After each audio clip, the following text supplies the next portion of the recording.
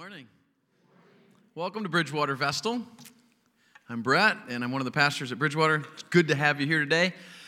We are going to start a brand new series in the book of 1 Corinthians this morning. So if you have your Bibles, I'd like to ask you to turn there. We're going to spend the next 5 weeks in 1 Corinthians, so you may want a notepad, you may want a pen. I understand you can do that stuff on your phone, but I don't know how to do it. But my kids say, Dad, you can highlight right on your phone. I'm like, I tried that, but I had to replace my screensaver because I had all yellow and pink highlighter all over it, and I don't know how they can do that. And then I had whiteout on it because, anyway. But 1 Corinthians, it's a great book written by a guy named Paul, a follower of Jesus, an apostle. Wrote most of the New Testament. 13 books in the New Testament were written by Paul. I have a little video that we're going to watch that talks more about 1 Corinthians before we jump in. Paul's first letter to the Corinthians, written to a church community that Paul knew really well. Corinth was a major port city in the ancient world and had lots of temples to Greek and Roman gods. It was a big economic center. And so Paul strategically came here as a missionary. He spent a year and a half there getting to know people, talking to them about Jesus. And a whole bunch of people became followers of Jesus and formed a church community. You can read about all of this in Acts chapter 18. So after a while, Paul moved on to start churches in other cities, and he started getting reports that things were not going well at all back at the church in Corinth. It was plagued by all kinds of problems, and that's why he wrote this letter. It's broken up into 5 main parts, along with a final greeting. And these 5 sections correspond to 5 main problems that Paul is addressing. And so the letter reads like a collection of short essays on different topics, but there are these core ideas that unite all of the pieces together. So here's what he does in each section. He describes the problem, but then he always responds to that problem with some part of the story of the gospel, which is the good news about Jesus. And he shows how they're actually not living out what they say they believe. And so this letter is all about learning to think about every area of life through the lens of the gospel. So let's dive in and see how he does it. In chapters 1 through 4, the problem is that there are these divisions in the church. There are some other teachers who had come through town since Paul left, a guy named Apollos and then Peter, and people had picked their favorite teacher and then became groupies around that leader and then started to talk bad and disrespect people who favored another leader or teacher. And so Paul, his response to this is kind of sarcastic and sharp. He says, you have to be kidding me, right? The church is not a popularity contest. The church is a community of people who are centered around Jesus. Its leaders and its teachers are simply servants of Jesus. So while you might prefer one leader more than another, it's not worth dividing over and certainly not speaking poorly about each other. The center of the church is Jesus and the good news about who he is and what he's done. All right, so in the book of 1 Corinthians, in this letter, it's actually a letter written to a church in Corinth. Paul, I don't know if he attacks, but he really goes after a number of areas, problems, concern areas in this church with this group of people in Corinth, and he tries to every time point them back to the gospel. So today I want to lay the groundwork for how he does this in chapter 1, but I wanted to give you that little background so that you could understand where we're heading. I really wish I could draw like that guy because that's amazing. So Corinth isn't much of a city today, but back then it was a port city. It was known for its commerce. It was known for its temples. There was a temple to a goddess there that was proud of the fact that they had 1,000 temple prostitutes at their temple. And so mariners, shippers would park in that port, and they would live the high life. They would live in debauchery and immorality for whatever time they were there, and then they would leave. It was world renowned at the time for this behavior. And Paul went there for a year and a half to plant a church, to tell people about Jesus. It would be kind of like, I think the equivalent would be kind of like our Las Vegas today, where, what happens in Vegas stays in Vegas, kind of an idea that, I want to live a second life, but I don't want anybody to know, so I'm going to go there, do whatever I do, and then return back to my life. That's kind of like Corinth was. And Paul goes there. In the book of Acts, it talks about how Paul went there, stayed there a year and a half, and has been gone for 3 years and begins hearing these reports that things are not going swimmingly. There's some trouble there with the people. Something that's not inner notes really today, but I wanted to hit. I'm amazed that Paul chose to go to the most godless places to share Jesus. It's almost like he looked at a map and said, okay, Ephesus, terrible town, I'm going there. Corinth, oh, what debauchery. I'm definitely going to spend a year and a half there. It's almost like he sought out the darkest cities in the known world at that time and wanted to go there to be salt and light. And I think that's a good lesson for us, because I'm not sure followers of Jesus today do a very good job of desiring to be in the mess. I think we tend to desire to be out of the mess. And so we make decisions and choices that remove us from the very things that Paul was running towards. And I know that it's dangerous to be in some of those areas. I know it's dangerous. What happens if we choose the wrong school, if I choose the wrong vocation, if I choose the wrong workplace, and then if I choose the wrong friends, and I know it's dangerous, it can be dangerous, but it also can be dangerous the other way. If we just huddle together as followers of Jesus and do not infiltrate those strongholds that Satan holds, I don't think we're living out the Christian faith either. I think that's dangerous too. And I think we have to, as followers of Jesus, remember there was a reason why Paul was running to the battle. He was running to the worst places to be salt and light. Corinth was one of them. And a bunch of people became followers of Jesus in Corinth. And we wouldn't even have 1 Corinthians, like he wouldn't have written a letter to them as a church if that wasn't the case. It's just a sidebar. Left to myself, I end up hanging out with Christians, followers of Jesus, people like me. That's easiest. But I'm not sure that's living on mission. That isn't Paul's point here, but I do think it's fascinating that he went to the most godless places he could find. He did not hide out with followers of Jesus and stay safe. And I wonder if maybe we err on the side of safety too much in our decisions for our children, for ourselves, for our community, for our church. Are we storming the gates of hell to drag people back to Jesus? Or are we just kind of happy that we're staying uncontaminated?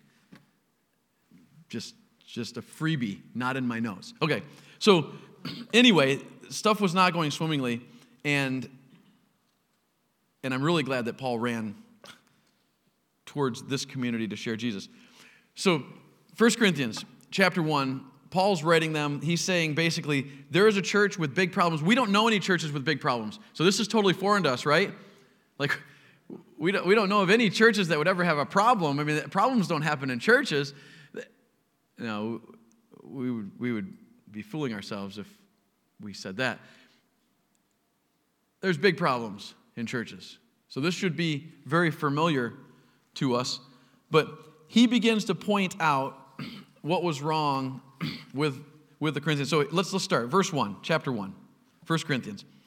Paul, called to be an apostle of Christ Jesus by the will of God, and our brother Sosthenes. Okay, so Paul leads this letter off. Unlike other letters, he plays the I'm an apostle of Jesus Christ card.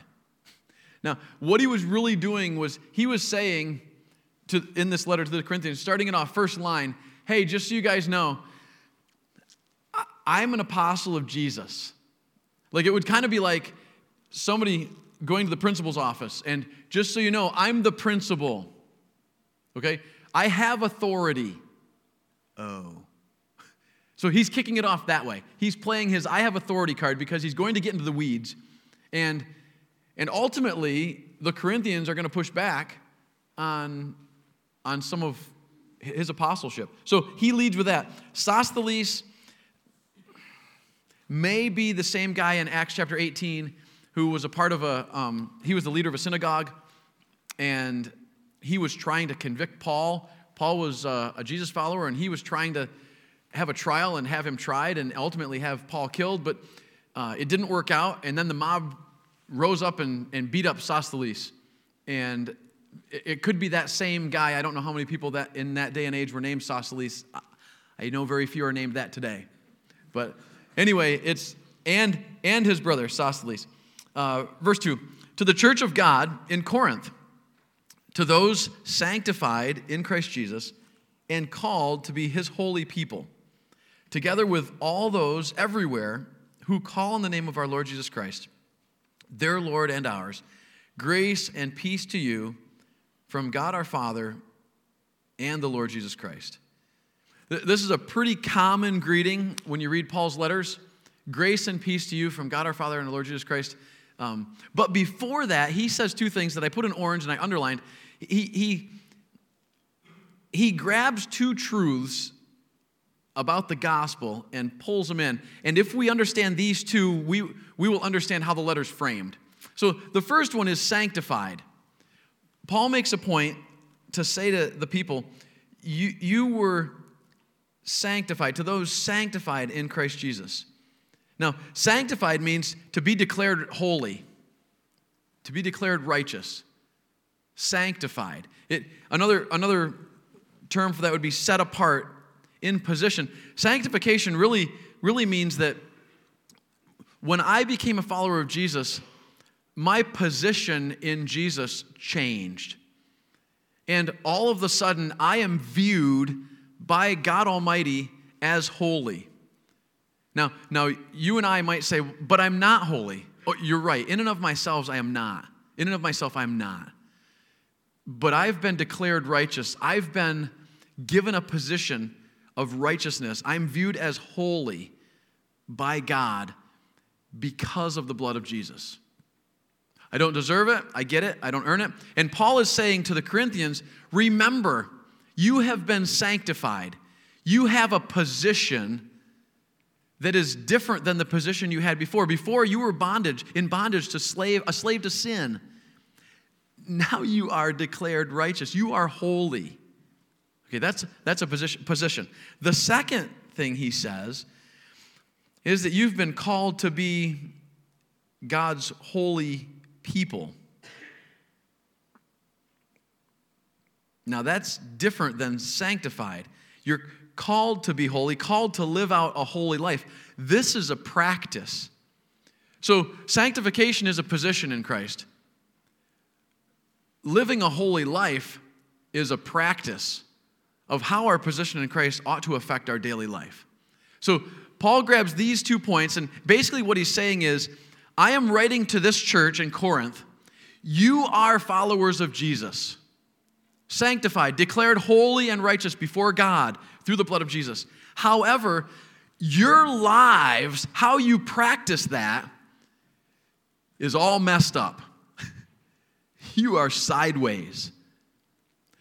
You've got a position in Christ, but how you're living is not matching up with your position in Christ. Okay? That is the premise of the entire book of 1 Corinthians. And Paul is then going to grab we saw it on the writing, on there, 5 large areas of this church, of their lives, that he says, and here's the first one. You have a position, but in practice, this is what you're doing. Here's the second one. You have a position in Christ, but in practice, this is what you're doing. I like this because I know that for me, for us, this is how I think. If Paul was writing a letter to Vestal campus, to the followers of Jesus here, where would he say that we're erring? Where would he say, hey guys, you've got a position in Christ, you've been sanctified, you've been declared holy and righteous before God Almighty. However, your practice, you're missing it. And I'm sure there are areas, but that's what he's doing with the church in Corinth. Their behavior is not matching their position. Their conduct isn't matching their beliefs. Now, Paul goes on and he says there is also something else the church is missing. Corinth is missing. And Paul says, God has given you amazing grace. And grace specifically in 3 areas. It's manifested in 3 areas. It's shown in 3 areas. And Paul goes on in the next few verses to say, not only do you have a position and you're missing it in practice, but you've overlooked some incredible grace that God has given in your life. So let's go there. Here's what he says in verse 4. I always thank my God for you because of his grace given to you in Christ Jesus. Now, you may not catch this, but this is a backhanded compliment. So in every letter Paul writes to any church, remember there's 13 of them, every letter except for this one, Paul says, and here is why I thank my God for you. And he lists some attributes that are really positive that the church could say, yeah, he noticed. We're doing something well. 1 Corinthians is the only letter when there's nothing mentioned that they're doing well. Nothing at all. Like, there's crickets. What he thanks God for is what God has done, not how they're behaving at all. So, in that verse 4, I always thank my God for you. Okay, why? Because God gave you grace through Jesus Christ. That's why I thank my God. Grace would be unearned favor. And then he points out 3 ways that God has given this to every believer. Verse 5 says, For in him, for in Christ, you have been enriched in every way, with all kinds of speech and with all knowledge, God thus confirming our testimony about Christ among you. Therefore, you do not lack any spiritual gift as you eagerly wait for our Lord Jesus Christ to be revealed. So the first resource given by grace is spiritual gifts. The Holy Spirit had given the believers spiritual gifts, gifts that they could use in the body to build up other believers. The Bible talks very clearly about how when we become followers of Jesus, we are indwelt with the Holy Spirit. And the Holy Spirit lives inside of us and comforts us and leads us into all truth. Along with that, we receive spiritual gifts. They're not natural talents or abilities. They're spiritual gifts that are given to the body to build up and help and encourage the rest of the body. And Paul's saying here, you guys have missed this. See, God in his grace has given you spiritual gifts. They're not earned or deserved, but you've gotten them to build and strengthen up other believers, but you're not using them. You've overlooked them. He gives them a second one, verse 7. Therefore, you do not lack any spiritual gift as you eagerly wait for our Lord Jesus Christ to be revealed. He will also keep you firm to the end, so that you will be blameless on the day of our Lord Jesus Christ. God's security is the second grace that Paul points out to the Corinthians. Not only have you missed the spiritual gifts, but he's given you something that will keep you firm until the end. Secure. I almost feel like it's not fair. He's writing this letter to a church that's all messed up. Well, they don't deserve to be firm till the end. If anything, they should be wishy-washy, like wavy, like we're not sure, you may make it, you may not. I got a verdict still out. But Paul says, oh, no. As followers of Jesus, you have a security in salvation through God's grace. And it will keep you firm until the end. You will be blameless. You will be holy in God's eyes, regardless of how you act and live, because of your position in Christ. He says you're missing that. You've been given grace. You have these spiritual gifts that are unutilized. You have a security in God that will keep you firm until the end. You're missing that too. He points out a third grace that they're missing. Verse 9, God is faithful, who has called you into fellowship with his Son, Jesus Christ our Lord.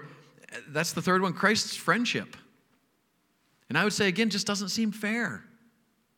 I mean, good bodies of believers, good churches, they ought to have friendship with Christ, but not a messed up one, right? They don't deserve that. They're all messed up. Paul says, oh, no. You've been given grace. And I've got to tell you, I'm really glad he did, because we're kind of messed up too. It's really easy for me to look down my nose at 1 Corinthian church and think, oh, big mess up. Good thing we're not as bad as they are. And yet when I read this, I think, oh man, how far off are we? Maybe we're closer to them than we think. And I'm like, well, I don't know. We're not saying things like prostitution. What's the big deal? Communion. Let's come back. Let's have communion once a month and let's get wasted before it's served. They were doing that. The resurrection. I don't know if there's going to be a resurrection or not. They were wavering on that. And I can look at those and think, yeah, we're not that bad. Their practice didn't match their position. And I think, how often does our practice not match our position in Christ? I mean, really, if we were honest.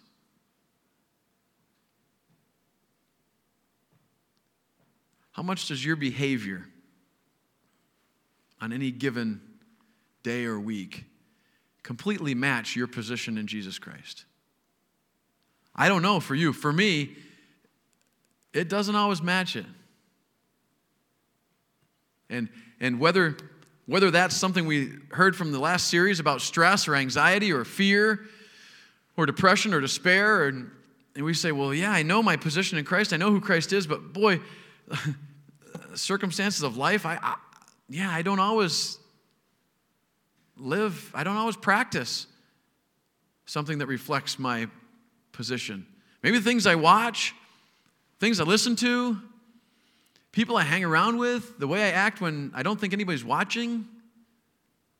I had a funeral yesterday, my mom's, and a bunch of relatives were in, and a bunch of non-followers of Jesus there. And I was talking to one of my uncles, and we were laughing about my son Jesse, and they were saying, this uncle from Vermont said, I knew exactly whose boy that was.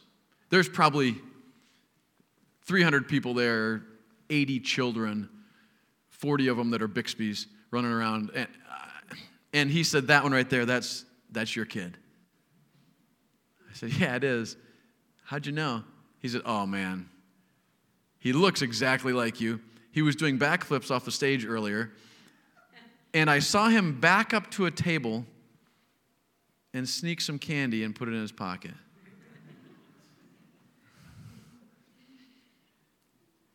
You know those moments as a parent when you're really proud? It wasn't one of those.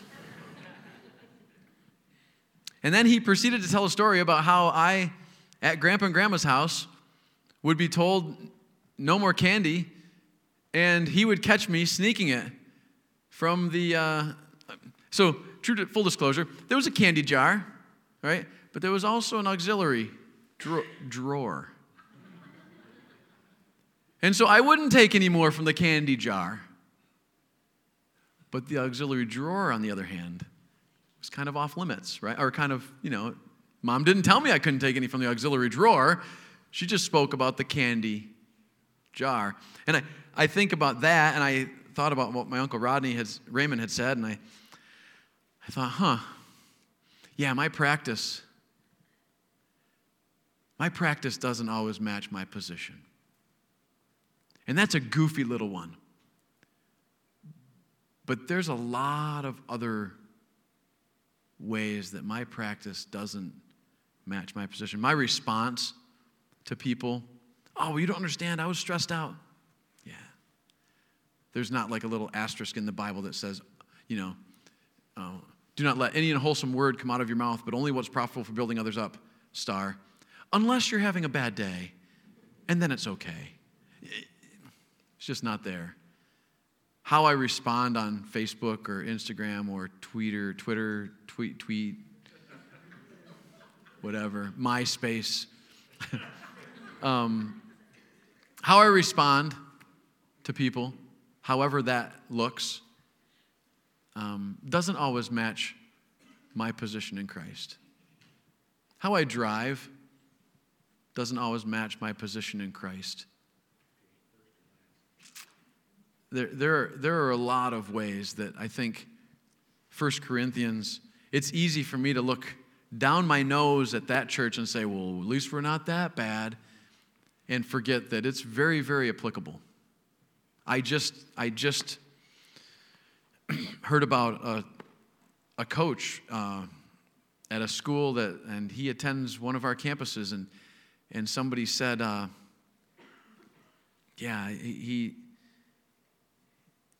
how he's coaching is not honoring to God. And I need to talk with him. He's one of my really good friends. But I think, our practice doesn't always match our position. The things I yell at a wrestling tournament or at a football game need to be not only appropriate, but God-honoring.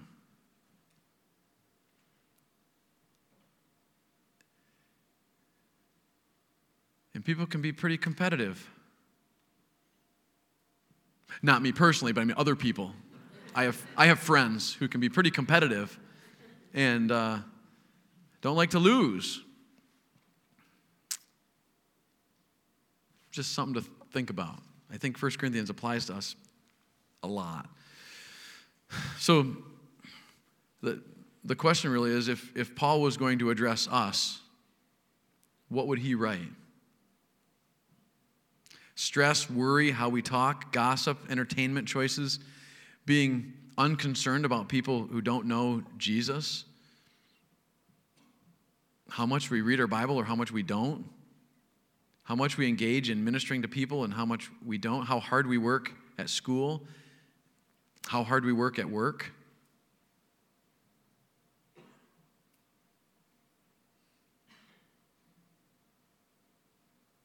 I think there's two things we need to walk away with today from this introduction. And the first one is that we need to embrace God's grace in us. Embrace God's grace in us. It's easy for me to see God's need of grace in somebody else's life. It is oftentimes forgotten in my life that God has given me incredible grace. And I forget that. Because I start thinking I'm pretty good. There's a quote I found. It says, "We are worse off than we thought, and God's grace is more amazing than we ever could have imagined." We are worse off than we think, and God's grace is much better than we could ever imagine. I do believe the older I get, the more I see God's grace and mercy in my life. And that probably is because I just mess up more. I don't know. I was thinking the other day, one of my friends and I were talking, and he said, you know what's sobering, Brett? I gave my life to Jesus. I became a follower of Jesus, and I have sinned against God more since I made that decision than I ever did before I made that decision. He said, isn't that sad? And I had never thought of that before. I'd never thought of it that way. But he was saying, I became a follower of Jesus at a young age, and And I have sinned far more against God since I accepted his grace in my life than I did before. And I was grieved by that because I have too. And I don't think that I recognize God's grace in my life like I need to. Just a sinner saved by grace. I think we need to remember that. We need to probably focus on that this week. The second thing to walk away with, I think, is we need to celebrate God's grace in other people. And even give margin for God's grace in other people. Because I think I can judge, God's grace was great for me, but there's no way he could ever do anything in their life. Oh man, do you know them? No way. I mean, I know God's all powerful, but that's a challenge even for him. I know Jesus' death on the cross is sufficient to forgive all sins, but boy, have you met them. And I think we need to not only recognize God's grace in our lives, but we need to give room and celebrate God's grace in other people's lives. When I think about this concept, I think about my high school and college years, and I think, boy, so we just had a 30-year high school reunion a few years ago, and if I walk around that high school reunion, Abington Heights is where I graduated from, and everybody who saw me and talked to me thought I was exactly the same as in high school. Wouldn't that be sad? I want them to recognize that grace has happened in my life and I'm different. And I need to also recognize that in their life. Yesterday at the funeral, I had a friend who showed up from Puerto Rico. He was my best friend in college and seminary. And we worked together, and great friend. Well, that's been a long time. We're different now. And I need to recognize God's grace in his life, and he needs to recognize God's grace in my life. I think if we did that all the time, celebrated the fact that God could have moved somebody from where they were to someplace better, I think it would change our perspective on people.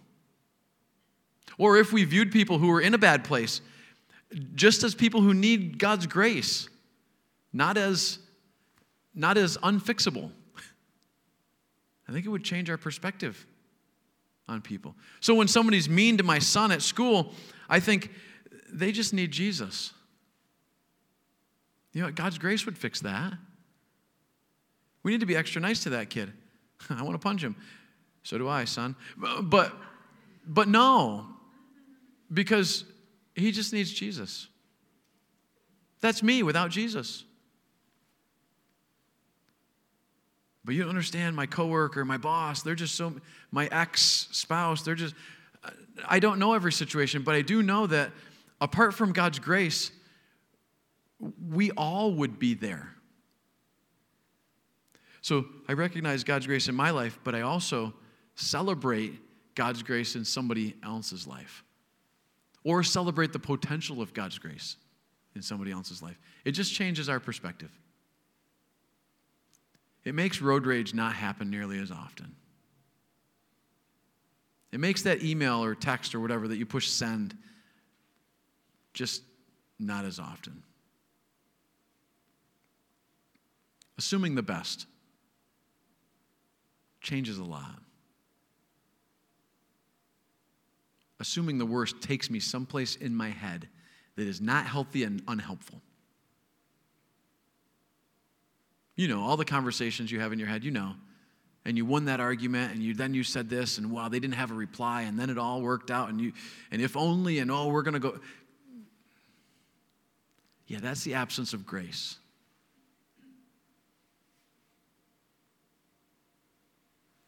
This week, the challenge.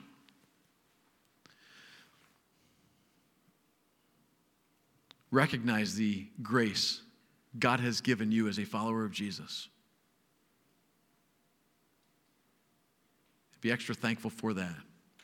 Secondly, celebrating God's grace in somebody else's life, or celebrating the idea that they are just God's grace away from being completely different. Even Bengal fans have potential with God's grace. Even Giant fans, I should have said that. But anyway, that's the beginning of 1 Corinthians. I have another challenge for you. I want to challenge you to read one chapter of 1 Corinthians every day until next Sunday. So chapter 1, chapter 2, chapter 3, each day. Read a chapter of 1 Corinthians. It will help you become more familiar with the book we're going to be studying. That video was from the Bible Project. You can go on thebibleproject.com or .org, and you can watch the entire clip. It's 8 minutes, and it goes through the whole book of 1 Corinthians and talks about each area and what Paul writes and how he writes it. It's fascinating. They have one of those drawings for every book in the Bible. But become more familiar with 1 Corinthians, and we'll get back together next week, and we'll pound into the next one. Actually, Aaron Patton is going to be here next week, and he's going to be preaching. He is coming to Canada in March, but he wanted to come out this way, get to know the area, and I said, ooh, will you preach? And he said, sure. So score for me, score for us. So let's pray. Father, thank you so much for this letter that Paul wrote. Help us not to be arrogant about how good we think things are or how far we've come. I feel like we kind of, I can go there, and I shouldn't. We surely could have a letter written to us by Paul, and he could pinpoint a number of ways that we are taking advantage of our position in Christ, but our practice of godly living just doesn't match up. Help us to be humble enough to see those areas and love you enough to want to work on them. In Jesus' name, amen.